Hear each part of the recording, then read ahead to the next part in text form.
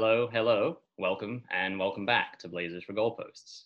In the wake of the North London derby, which took place just a few days before this recording, I'm actually pleased for once to be joined by a couple of Spurs fans to discuss that fixture and everything North London derby down the years. So one of those lily whites, to use one of the nicer nicknames for somebody related to that club, is my co-host Joe, and he'll be introducing his ally and today's amazing guest shortly. In the Arsenal corner today with me is a fellow Gooner, John Walters. Welcome back to the pod, John. Kicking off today's mini intros, I'll be naming the first North London derby I ever went to, which was in the first season at the new Emirates Stadium, and Arsenal won 3-0. So sadly, it feels like quite a long time ago. It felt like an even longer time ago when I looked up that game and saw that Gilberto Silva scored 2 penalties, which doesn't even sound real. But anyway, Joe, what was the first North London derby that you attended? Hello, everybody. My first North London derby that I attended was in December 2000, and Spurs went 1-0 up through Sergei Rebrov, only to throw it away in the last minute when Patrick Vieira equalised. So it was clearly a sorry tale for a young Spurs fan, but fortunately, things have improved a bit in the last few years. Separately, our guest today has certainly been to a North London derby or two. Abbi Grace Summers is a die-hard Spurs fan who often features on Copper 90, where she'll give her views on all things concerning Spurs. She's also the presenter of a series of online events called An Evening With, where recent guests include Jermaine Defoe and Harry Redknapp, whilst ex-Spurs player Graham Roberts also appears on the show. Welcome to the pod, Abbi. What was your first North London derby you went to?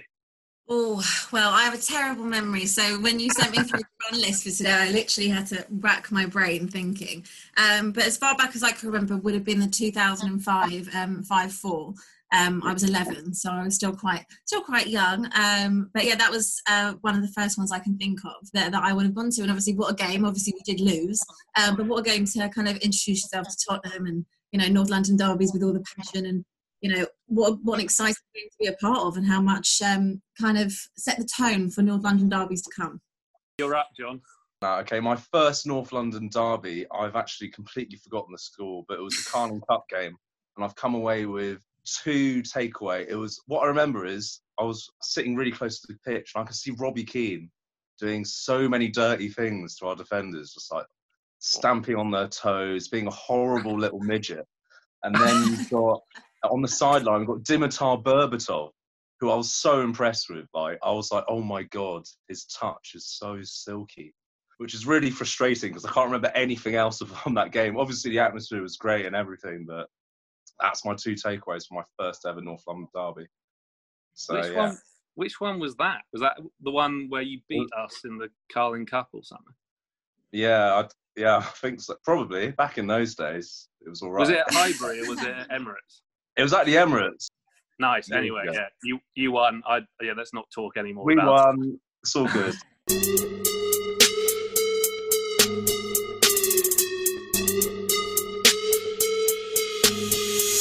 We've got a few questions for Abbi now.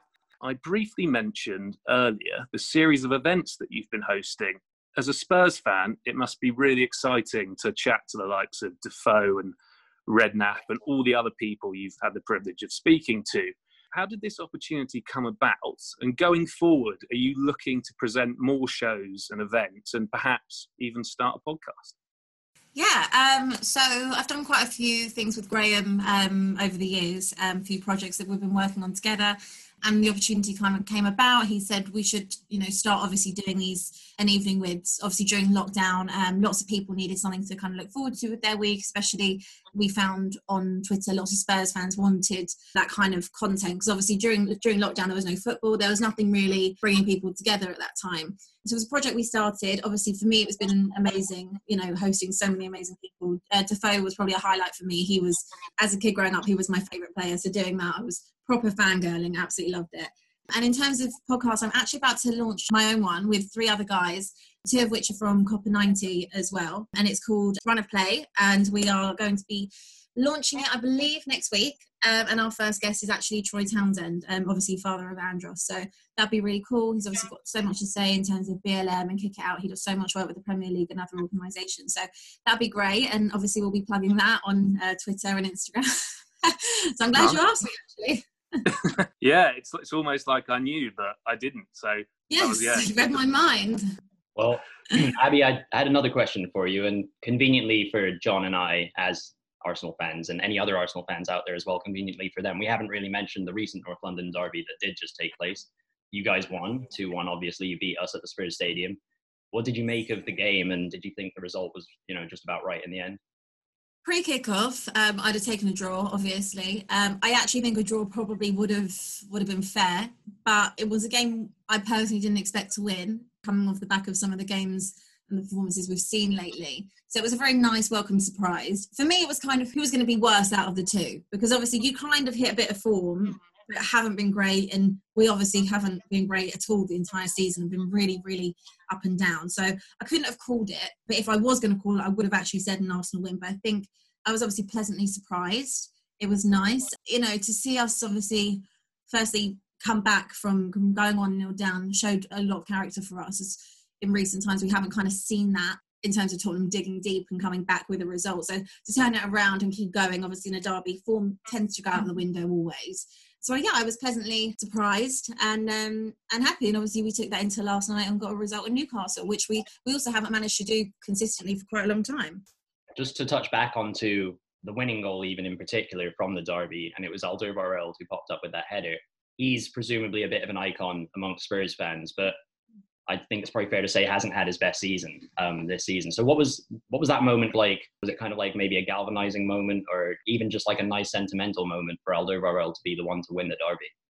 Definitely sentimental for the fact that he's probably coming to the back end of his Tottenham career. So, whether or not we have another season or so out of him, I know he signed the contract extension, but I think that was more of a way for Daniel to kind of get some money when he does move on. It was great, and it was funny because I was watching with a friend, and I said to him, I never know why Toby goes up for corners because he never scores from one.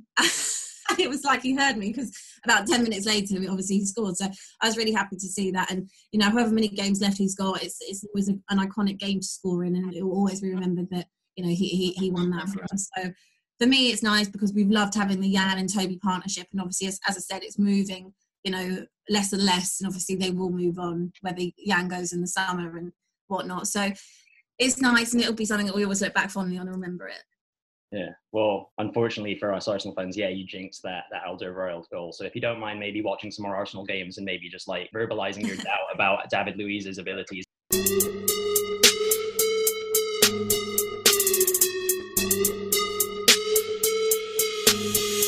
There are many great rivalries in football, but for Spurs and Arsenal fans, there's only really one that truly matters.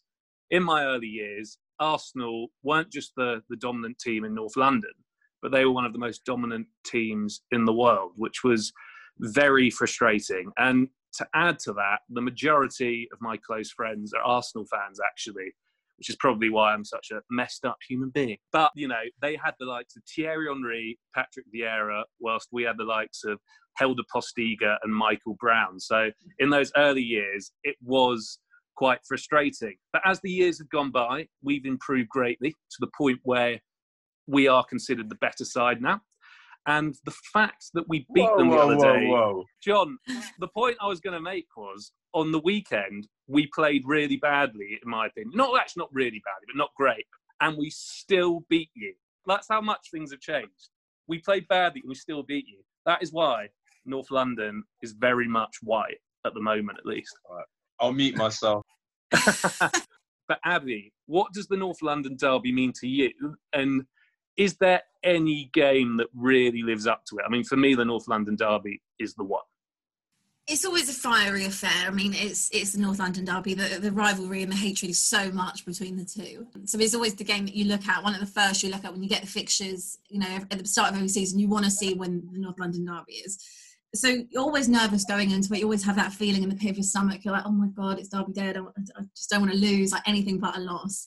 But I think over the years, obviously, as Tottenham have progressed and got better and kind of Arsenal have regressed, it's obviously become a much more exciting affair for a Tottenham fan, because those kind of fixtures back in the 90s and early 2000s, you'd always look at it and think, oh my God, like just don't lose whatever you do. But you tend to go into these derbies now thinking like you should win the game. And, in the last couple 4 or 5 seasons or so, even longer, we have been favourites. And I think that like I said earlier, form always goes out the window. So games that you would have thought was a certain for us to win, we necessarily haven't, and things like that. So it's always interesting because a North London derby you can't call.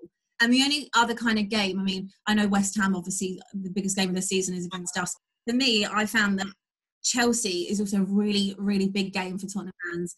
And it's funny because it was never really that important. But again, as Tottenham have, improved, Chelsea always seem to think that their most important game is usually against us, always, which quite funny Tottenham that haven't won anything. Everyone seems to want to beat us. So Chelsea is also a very big one for me. I go back and forth as to which one I'm more nervous for, but I think it's probably Arsenal still. But Chelsea, usually it means more because a win would usually affect the table, whereas necessarily Arsenal in recent years have been below us, so it doesn't really make much difference. Yeah, and I mean, on that Chelsea point, whilst the North London derby is still the biggest game for me, I'd say in some ways I have like more hatred for Chelsea in a weird way. I mean, I despise Arsenal, but like that's one thing that Arsenal and Spurs fans can agree on is that Chelsea is just a scummy, horrible club. But anyway, back to just a little interlude there. Don't mind that. Just to take the heat off Arsenal for a second. Yeah, exactly. You have to give them one moment's rest, I guess. But Arsenal members of this podcast, what does the North London derby mean to you? And I guess, does it feel weird given when you were young, where you were so dominant, how things have changed now? What does it all mean to you? I'll jump in, and like you mentioned about, comparing to the past and when I was younger, for the first 16 years of my life, the North London derby meant that we were going to beat you guys. Like, we didn't literally win every single one, but more or less. And we didn't lose to you, one time in those 16 years, and probably plus, I wasn't even born. But anyway, so it was long sort of standing the success that we would find in those derby games.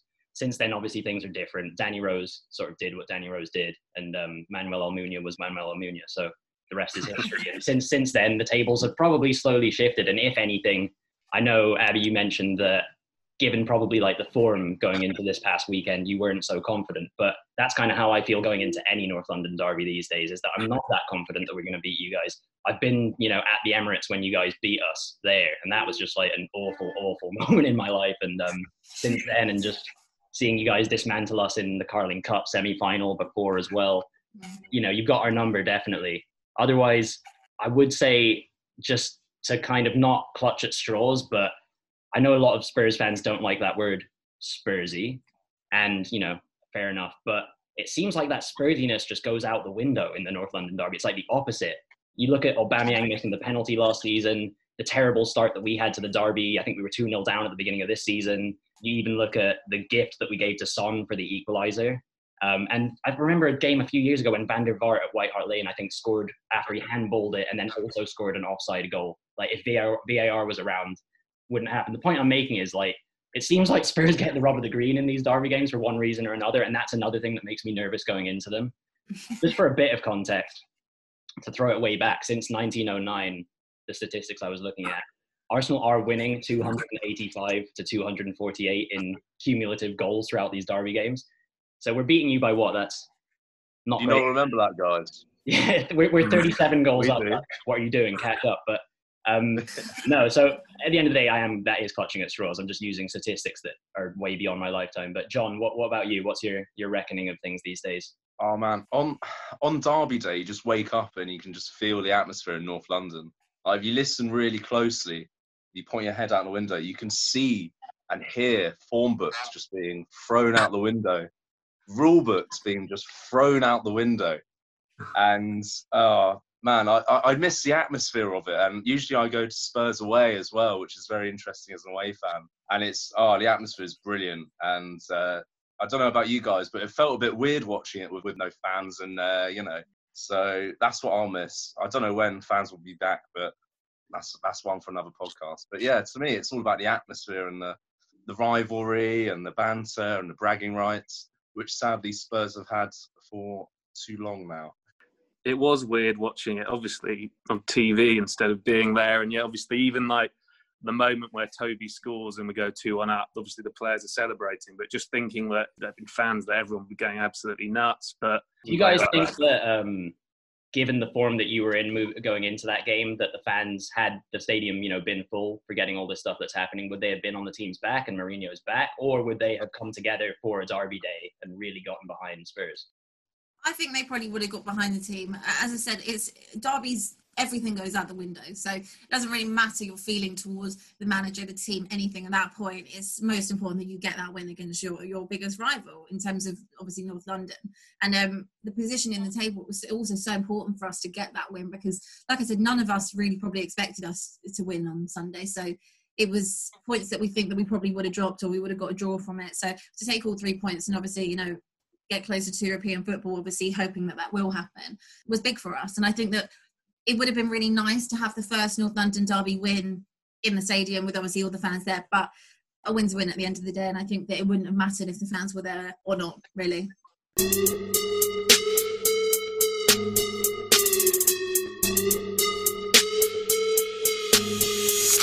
Right then, it is time once again for a game that we like to play on the pod called Away Which Lads. One day I'm going to go for the accent, but I don't think I'm going to risk that today. Anyways, I'm giving you a fixture from the past, guys, and this time, of course, it's going to be a North London derby, and all of you are going to be naming one of the starting lineups. So I'm looking for Tottenham's starting 11 from the day. So in particular, Abby and Joe, the pressure is on. And this game took place at Highbury in 2005. Arsenal won 1-0. On a more somber note, rest in peace, Jose Antonio Reyes scored the only goal on that day. Can you guys name Tottenham's starting 11 from that fixture? God, quite a while ago. In goal, Paul Robinson, I imagine. Yeah, you got that. Must have had Ledley King at the back. He was playing, yeah. John, you're welcome to chip in too. I'm trying to think. Stephen Carr? Or... No, there's a different Irish right back playing. Oh, Stephen Kelly. Yeah, yeah. What a random player. Left was Eric Edmund left back. Yeah, that was the year when he scored that goal at Anfield, which was like the only thing he ever really did. Was Pedro Mendes playing? No, he wasn't playing. Oh, God. But another player that signed for Portsmouth along with Pedro Mendes from Spurs was playing, if that helps, in midfield. In midfield? Oh my God, my memory is awful. Wait, Crancher? No. Kai, are you talking about someone that like hardly ever played for Tottenham? He played for Fulham as well. Yeah, that's Sean Davis. Yeah. friend of Anthony Costa, Sean Davis. Edgar Davids must have been playing then. He wasn't. I think he was on the bench maybe. Was Carrick playing? Yeah, Carrick's playing alongside Sean Davis. Love it. Robbie Keane, was Robbie Keane there then? He might have been on the bench, but he wasn't He's neither of the two strikers. Oh, Jermaine Defoe then. Got to be one there. He must have been. So, me though? No. A different Was Hossam Ghali there? He wasn't there. Hossam Ghali, God. God, we're not very good at this, are we? Was it Canute? Yeah, it was Joe. Yeah, you got it. Freddie Canute. Okay. Michael Dawson? Yeah, he's partnering with Ledley King. Nice. So at this point, you're just missing the left midfielder and the right midfielder. It's not Andy Reid, is it? It is. He's one of them. How about Malbronk? I used to love Steve Malbronk. Steve is not. Unfortunately, he's not knocking about. What about Aaron Lennon? Aaron's not here. This guy, I'm trying to think if I can. We have, I think. Simon Davis. Yeah, there you go. I was going to give you a what a legend. Joe got it. So who else are we missing? No, that's it. I think that we've done. Yeah, you've done it. 11. It's hallelujah. Well done. We'll see if maybe, because I think Joe's got one for us. Maybe we'll see who gets it quicker in the end. Yeah, I've got another one, and Abby, you can chip in as well with this one if you want. But it is an Arsenal team, so you don't have to. You don't have to if you don't want. This was actually the last time that Arsenal ever won at White Hart Lane in maybe it was the Carabao or Capital One Cup in 20. You were there, John, 2015, and yeah, so you won 2-1. Name the team. Go on. What a game! Was that the one that John loves Flamini's goal? So it was Flamini. Yeah. Yeah. So yeah, you got a goal that was. Oh, and he came and he celebrated, and oh man, I love that. Yeah. Man. There you go. So now he's saving the world. What are ex-Spurs playing do? Did we still have Almunia, or was that just like? No. Well, he wasn't playing anyway. I think you had Ospina then. Ospina. Yeah, Ospina. Oh, yeah, Ospina. Ospina. In defence, was Mertesacker playing? Yeah, he was in defence. Okay, and then Koscielny. No, he wasn't playing. It's quite a random team. Yeah, this was is going to be quite Santos playing?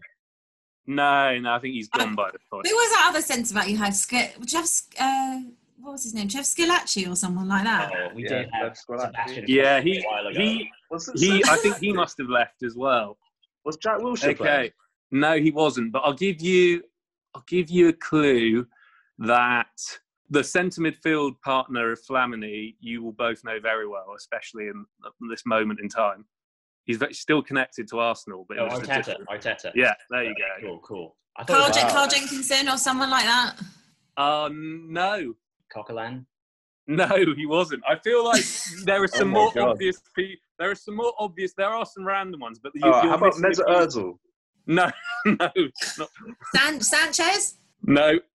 Ramsey? Yeah, Ramsey. Van Persie. No, Van Persie. Right, okay. 2015. Theo Walcott. No. Oh God. Who's some of our dead strikers? Oxlade-Chamberlain must have been playing. Oxlade-Chamberlain. Yeah. Oxlade-Chamberlain's there. You've got 1, 2, 3, 4, 5 people to go. So one of the centre backs. Marouane Chamakh. No, Chamakh. Look, okay, I'll give you a clue for the striker. Still plays in the Premier League in London. Giroud. Yeah, there you go. See, there you go. So that's not too bad. Oh, what a beautiful man he is. Okay, the left back is English. Oh, Gibbs. Kieran Gibbs. Yeah. And then the guy who partnered Mertesacker at centre-back is still at Arsenal to this day. Mustafi? No, he scored an own goal in this game, and he's, I think, injured at the moment. Callum Chambers? Yeah, Chambers. You say Chambers? Yeah, I did. Callum Chambers. Wow. Yeah. Okay. That was hard. Yeah. Bloody hell. And there's 2 more. One I just don't think you're going to get, so I might have to tell you. But the right back, the only thing I'll say is think of Cedric Suarez being a random right back. Okay, Matthew Debussy. Yeah, there you go. So slightly random one. Oh, God. That was so random. And then, the final one, I don't even know what to say about this guy. He has a surname that Tottenham fans hate. Campbell. There you go. But, Joel Campbell. There you go. What a legend. That was very obscure. How on earth was that a team put together? That was just... Yeah, it's a weird one. Very Arsenal weird Wenger one. used to love to torture Arsenal fans in cup competitions. He would put out these random teams. Oh my God. How did you beat us with that team as well when you look at that? Because Matthew Flamini belted in a half volley. That's why. Love that man. Love that man. All right. Well, we managed to get through it.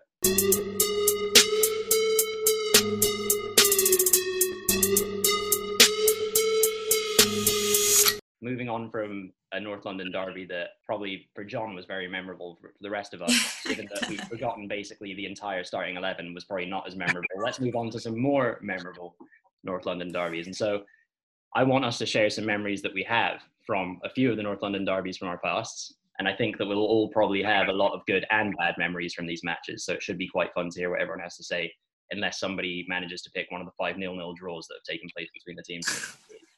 Anyways, to start with, I picked a game from February 2012 where we beat Spurs 5-2. We actually, don't get it confused, did beat them 5-2 again in December of that same year. But this one was better, I think. I went to the game and I didn't go to that second one as I think I might have already moved to the States by then. So this could have been the last ever North London derby that I went to. Who knows if I'll go to another one.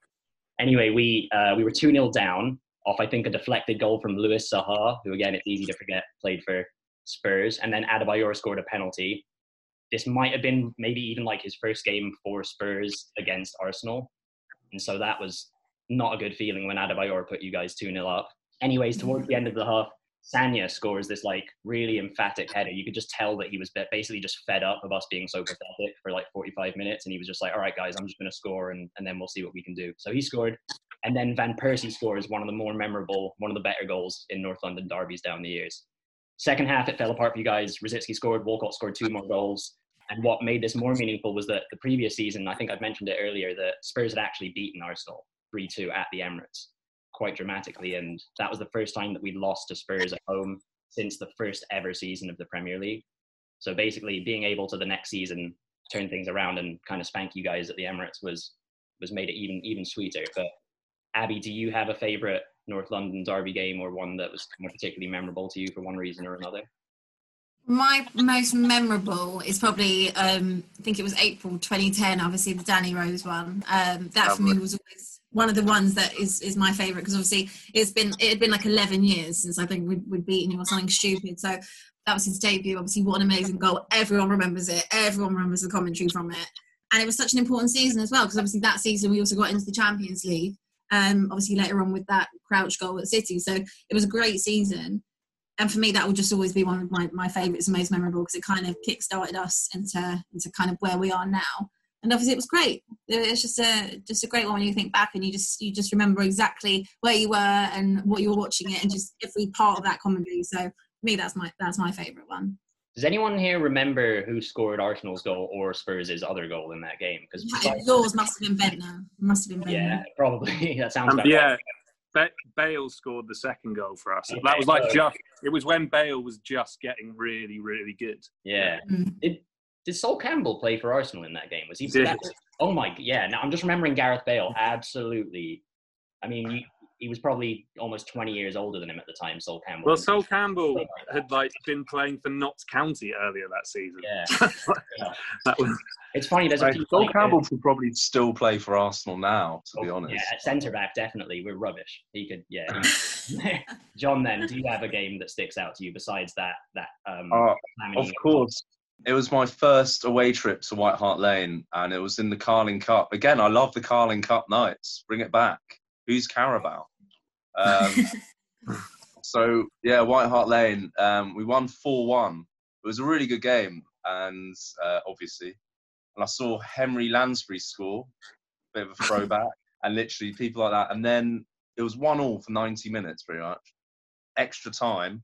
Samir Nasri, 2 penalties. And then Arshavin finished off. But yeah, it was a great experience just to be in White Hart Lane, just seeing the emptying seats, just one after another, just like, is there a fire drill? It was fantastic, absolutely great. The one thing that stands out to me is Arshavin's performance in that game, because it was quite a drab affair until then, and he came on and just the quality that he could bring to the occasion. He made Kyle Naughton look like, basically summed up his Spurs career in that game. To be honest, it wasn't difficult to make Kyle Naughton look like anything. Exactly. That's true. It's not like I'm saying he came on and like roasted like Cafu or something. Yeah, no, it is Naughton, to be fair. But I remember that standing out. Joe, what about you? Well, I'm happy that John chose a game from the Carling Cup, because it kind of like backs up a point I have here. But my game is also from the Carling Cup. And it was when Tottenham beat Arsenal 5-1 in the second leg of the Carling Cup semi-final. We beat the scum 5-1 is, of course, the famous chant from that game. And it was just, it was a great game to be at, because I think the season beforehand, we had lost to Arsenal in the semi-final when Arsenal kind of did that routine of playing a weakened side, and they sort of still beat us. But I think what made it even more special and satisfying was the next day at school, because Keitel, John and I all went to school, all the Arsenal fans were basically just dismissing it and going, it's just the Carling Cup, we're playing our reserves, blah, blah. But John has proven by saying one of his most memorable North London derbies was in the Carling Cup that it did mean something to Arsenal, and they were upset. And of course, we did go on to actually win the Carling Cup that year. Amazing, isn't it? Tottenham winning a trophy, but it did happen in that season. So it makes it even more special that we knock you out on the way to that piece of silverware. It's funny you mention that, because I've been to 2 Carling Cup finals, one in Cardiff and one at Wembley. And we lost to Chelsea and we lost to, I was going to swear, but I don't need to. We lost to Birmingham City. and conveniently for me, I think I was able to soften the blow, kind of like self-treat myself by saying, it's just the Carling Cup. But having said that, on the other hand, I'll be the first to admit that I would have been going mental had we won those games. So it is convenient, probably. Yeah, it's for whichever team loses in those competitions, it's very convenient that it's just that competition or whatever. But as you said, Joe, you won. You guys beat Chelsea that year, and I'm sure you were pretty happy, especially as that's probably the only trophy that in my lifetime, and hopefully, knock on wood, continual in my lifetime. Hopefully, that is the only trophy that you'll win. But I'm sure. I mean, we won it like when I was like 5 or something, when there's the horrible image of Sol Campbell lifting the trophy for Tottenham, which obviously has tainted that particular success. But I mean, the fact that we won the cup, the fact that it's always nice to beat Arsenal 5-1. It doesn't matter what competition it's in. And actually, Steve Malbronk scored in that game. I know we were speaking about earlier, so that was an added little bonus as well. But yeah, I remember White Hart Lane was going nuts that evening. It was a really like the 2-1 Abbi mentioned earlier was also amazing, but the 5-1 in some ways, because it was literally the first time since 1999 that we'd beaten Arsenal. It was carnage, but it was great. Yeah. The 5-1 was great. Do you know what? Like you said, it was such a buzzing night, and I remember it so clearly because my birthday was the day after. So I remember, like you said, going to school the next day, being absolutely buzzing, and everyone being like, "It's only the Carling Cup. It's only the Carling Cup." I didn't care because it was my birthday, so I was very happy. You guys definitely have DVDs of it at home, don't you? Yeah, and proudly so. Somewhere. Very proud. Had the DVD, had the mug, had everything.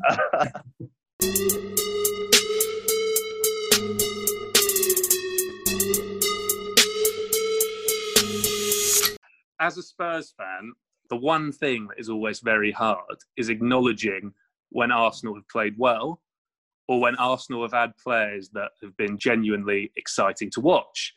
It's not been much of a problem recently, which is nice, but obviously over the last decade or so and a bit longer, there has been some good players for Arsenal.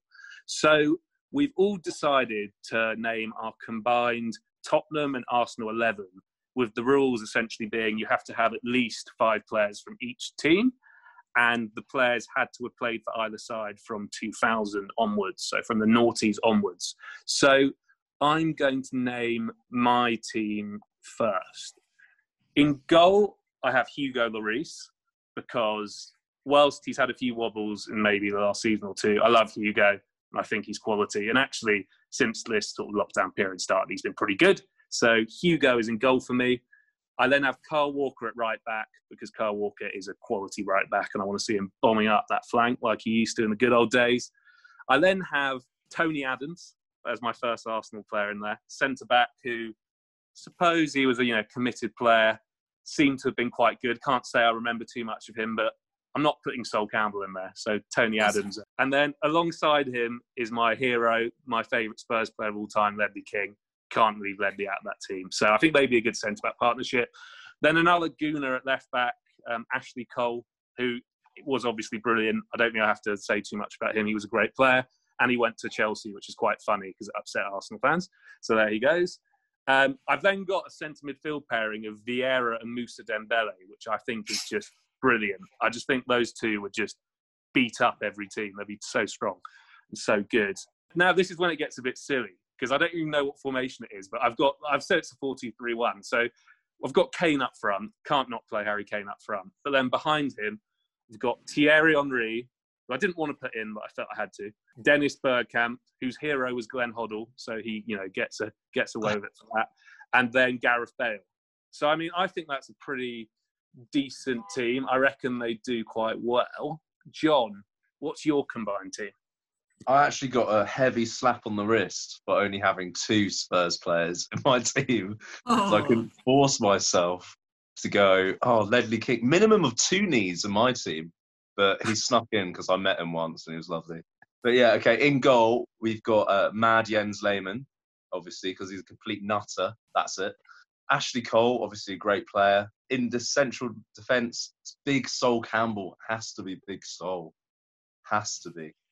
I love how you guys still have utter hatred for the man.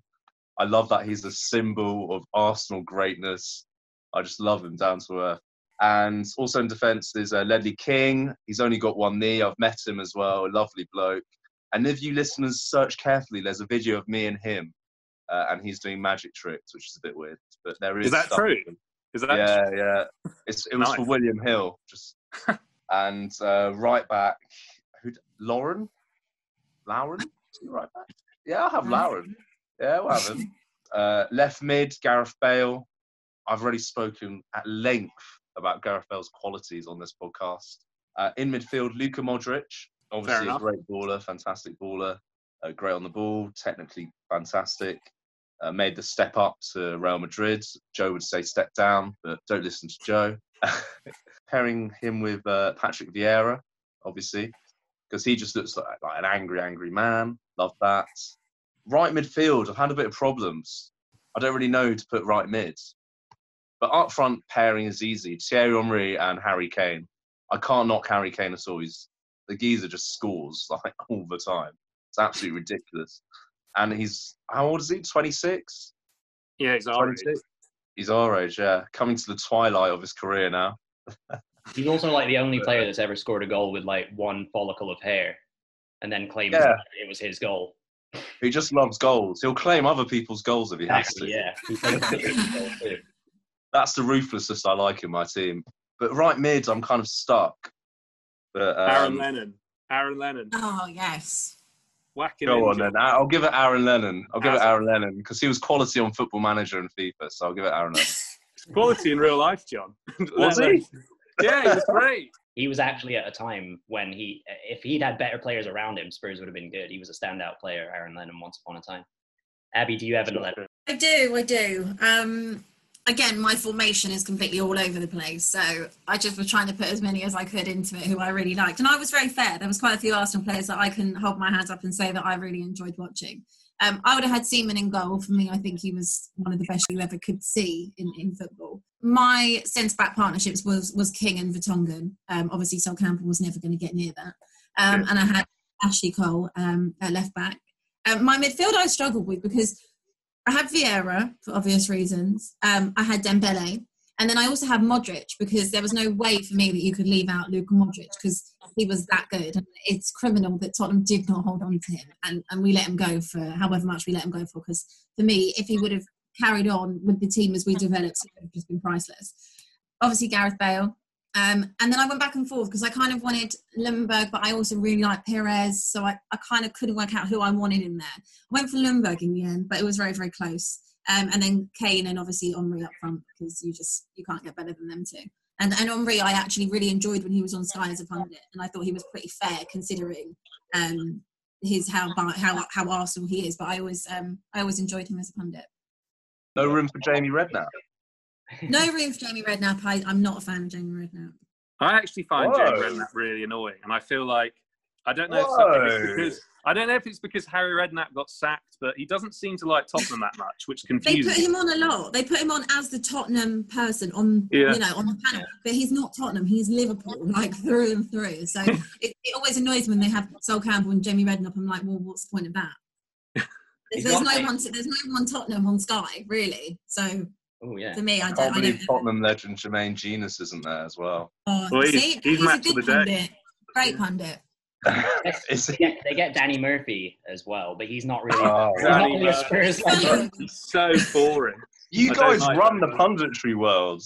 Rubbish. It's true. Yeah, you have Liverpool and United run the punditry world. We all know that. God, get rid of Jamie Carragher, please. But anyway, we'll not dwell on that. But I interpreted my 11 a bit differently. So if the question is like who's his best, you can rule me out like right now, that's for sure. So I went for a bit more of like a banter 11 of just players who honestly just they bring a smile to my face when I hear their name, for better or for worse. And so in goal is Ben Anik or Alnwick, or I don't even know. Oh god. He was like the precursor to Jordan Pickford in the sense that he was a young Englishman at Sunderland who had a few games, and Spurs were like, ooh, like we have Paul Robinson, let's get Ben Anik, and maybe we can just have this like succession of like England goalkeepers, but that obviously didn't work out. Anyway, moving on to the defence from left to right is, I've mentioned one Gilberto, now I'm going to mention another Gilberto, one who played for Spurs for like I don't even know what his deal was. He had one appearance, and I'm pretty sure, I think it was in the Europa League, and he fucked it up, and that he was never seen again. Yeah. But you know what was weird though? He had that game, but then he did have like a couple more games. He scored for Tottenham against West Ham, so he had that at least. But yeah, he was terrible. He's probably got a picture of that goal framed hanging on his wall. Anyway, moving on to the centre backs, and the left-sided centre back has got to be Mikel Silvestre, because he actually scored in a North London derby, this guy, but I bumped into him at the O2 Centre on Finchley Road once. Oh, I was there, actually. Yeah, and I would reckon that was probably the highlight of his Arsenal career, in my opinion. So we'll move on to the other centre-back, Ricardo Rocha. I was tempted to put Squillaci in there, who we were talking about earlier, but honestly, Ricardo Rocha was arguably even more useless. At right back, I've gone for Emmanuel Abue, who, if you are going to have a banter team, Abue's got to be in there. I can go on and on and on and on and on, so I won't. But I'll move on to the midfield. The left winger is Abue's compatriot. If you guys can guess it, it's Gervinho. Gervinho. Oh, wow. Shouldn't go on too much about, shouldn't be too unkind to Gervinho, who actually has at stages of his career been a brilliant football, but just not at Arsenal. So anyways, the other midfielders, Ray Parlour has got to be in there. Because again, if you're talking about banter, Ray Parlour, he loves a cheeky pint and he loves some banter. Moving on to the fellow midfielder is the beast Julio Baptista, who again scored a couple goals in a North London derby, but was a weird player, capable of the sublime, capable of the ridiculous more often. Right midfield, Giovanni Dos Santos. I'll just leave that one there. Not going to even mention anything else. And then up top, we've got an African strike force of Mido and Marouane Chamakh. So that's my kind of just like banter 11. Honestly, that team it's not bad. They'd probably get relegated, but they definitely brought me a lot of joy, like I said, for better or for worse. So that's my 11. It's safe to say that, especially Spurs in the early years, there was some pretty shocking players on display. But, things are changing. Things have changed. It's always good to reminisce, though, obviously, the Ricardo Roches, Paul Stouts-Harries, Timu Tinios. But then again, you have to think, they actually are the only team that have actually won a trophy. So it's quite funny.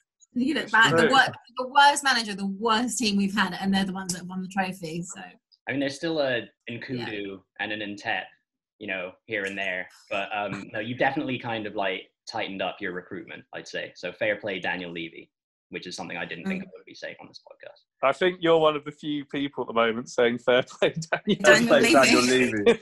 What a businessman. That's a whole let's not even get into Daniel Levy. We'll be here all night.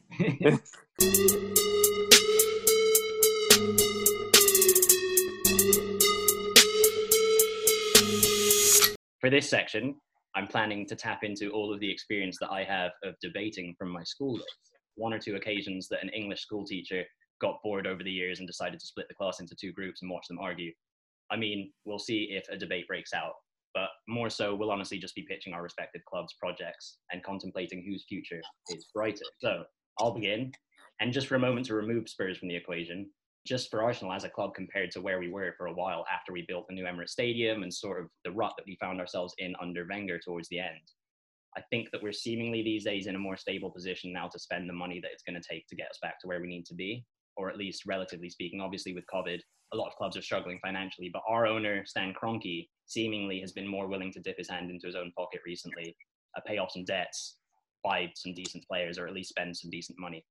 And I think that that's good, especially with Arteta at the helm, who I do trust to recruit well because of the experience he's had at City and with Pep and everything he learned there, but also because he himself, besides as a manager being recruited for the club, was signed as a player.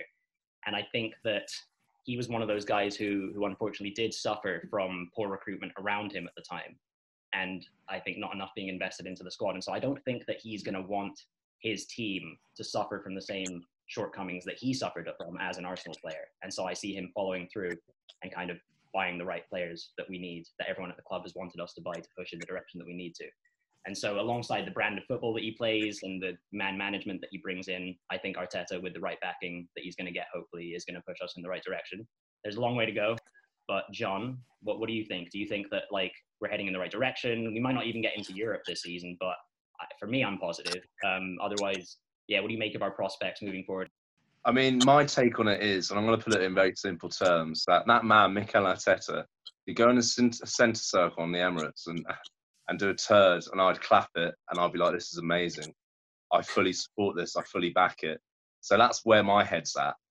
All he needs is, he needs the backing from the board properly. He needs proper backing. Let's be honest, Mikel didn't go in and go, I need Cedric Suarez. He's just a little plug gap and his stats look all right. I don't think there's any, you know what I mean? We need to sign players that fill the system instead of big marquee signings, because otherwise we're in danger of going the Man United route, which we just don't have the money for. So it's going to be a long road back. And, where's our aim? Is it top 4? You know what I mean? It's obvious what we need. It's just the means about going about it, especially in the transfer market in the minute of coronavirus and all that, and no bums on seats in stadiums. It's not looking good in terms of transfer market at all for Arsenal. But if Mikel can stick in there and not get annoyed and not piss everyone off, But I like what he's doing with the players. Like, he's like, you either play or you don't. You either want to play for Arsenal or you don't. There's no cruising anymore. You're not going to cruise on a contract and go to Villa. Look at Ozil and like Guendouzi, who are not getting. But Ainsley Maitland-Niles as well. Apparently he's off. And I hope not. If you don't, I like him as well. But if Mikel wants that, I fully back him. Yeah. I mean, even as well, Reece Nelson, again, even if we aren't able to recruit, we've got Saliba coming in, a young centre-back from France who's supposed to be kind of like the next Raphael Varane, so that wouldn't be too bad. And then Reece Nelson, Gabriel Martinelli, Eddie Nketiah, I can go on and on. And half of those guys aren't going to end up being successes because that's just the name of the game. That's just how football works. But hopefully one or two of them will be. Otherwise, Spurs, I know you guys are probably lining up Ryan Fraser to save your. No, I'm just kidding. But what about you guys? I mean, just listening to what you guys said, I think Arteta is going to take you places personally. Unfortunately, I think he's a great manager. Obviously, coming from City, being under Pep, I think you couldn't have had a better teacher. Obviously, he's young. He's played for the club. He knows what your club is about. So for me, I think that you're definitely. It will be a project kind of similar to what we had under Pochettino, but he will, I think, definitely take you. Whether it will be top four or winning a trophy of some kind. I think if you do get a bit of money and obviously develop your youth, because you do have a good ethos of players that are coming through and things like that. I think that he would definitely be the one in that place. Definitely the best coach I think you could have signed for what they're trying to build. In terms of Tottenham, the jury's very much out. I think with Mourinho, it's way too early to tell whether or not it's a good appointment, a bad appointment. I never personally thought we should have sacked Pochettino. I think he earned the right to have a big rebuild. He spent 2 transfer windows without funds really. While we were at Wembley, he deserved that rebuild. Obviously, he didn't get it, and I think Daniel Levy saw an opportunity. Mourinho, I think if we wouldn't have gone for him, I think you would have. So I think we kind of wanted to beat the punch kind of thing of getting him. In terms of the football I'm seeing, I'm not enjoying it so far. Obviously, we beat you, we beat Newcastle last night, but I don't think he's improved necessarily. I think obviously the last couple of games we've kept more clean sheets. Obviously the defensive record has got better, but I don't think that I can't see the direction he wants to take us in yet. So I'm obviously happy to let him have a transfer window, a proper one in the summer. Whether or not he gets any funds, I won't hold my breath on it. I think that he's kind of said that he doesn't really need that much in the squad, but for me, they need a big rebuild in that squad.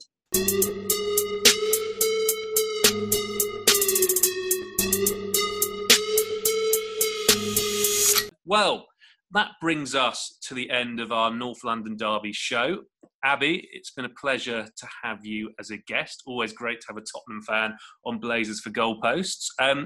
Could you let our listeners know how they can follow your movement should they want to? You said about the new podcast. I know you've got Twitter as well. How can people follow you? So obviously on Twitter, obviously follow me as Abbi_Summers. On Instagram, I am private, but obviously please feel free to follow me. My Instagram is also on my Twitter. And that's it really. Obviously, as I said, we're launching a Run of Play podcast next week. So I will be putting that on my personal Twitter and Instagrams, and obviously we'll be launching our own Twitter and Instagram for that, so it will be at Run of Play Pod, I think, for both of them. So as I said, it'll be on my feed, so obviously check it out, and hope you all enjoy it, and thanks so much for having me. It's been a pleasure. Yeah, it's been a pleasure having you, Abbi. Thanks again for joining us. Thanks, Joe, as ever. Thanks, John, for being here. Make sure you're following us at Blazers FG Pod on Twitter, at Blazers for Goalposts on Facebook and Instagram, and then send us an email at blazersforgoalposts@hotmail.com. Otherwise, that about does it for today. Until next time, I'm leaving you in the hands of Frontier Station, who will be playing us off from today's episode with their single, Bonfire Night. Hello, this is Matt from Frontier Station, and you're listening to Blazers for Goalposts. This is our new single, Bonfire Night.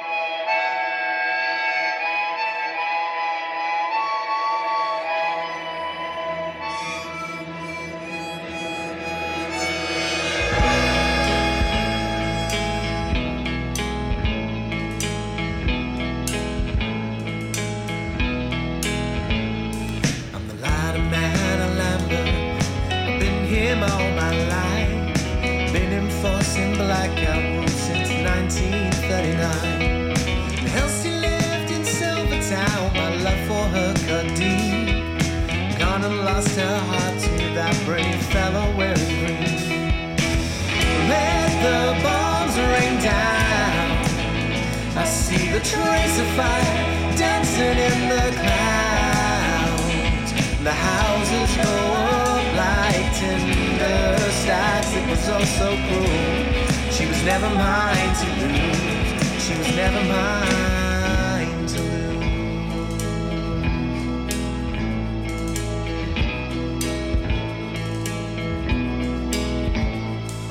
Saw them on my night patrol, saw their kissing silhouettes in the flare of the incendiaries that lit up the orphanage. I was scared of venture, my brave brother, he ran in. They say he's with the angels, but I'll never be free of him. Oh no, let the bombs rain down. I see the bonfires the whole year round. She lies across the bed from me with a phantom in between, scrape and scrounge. But there's a better man in the ground. There's a better man in the ground.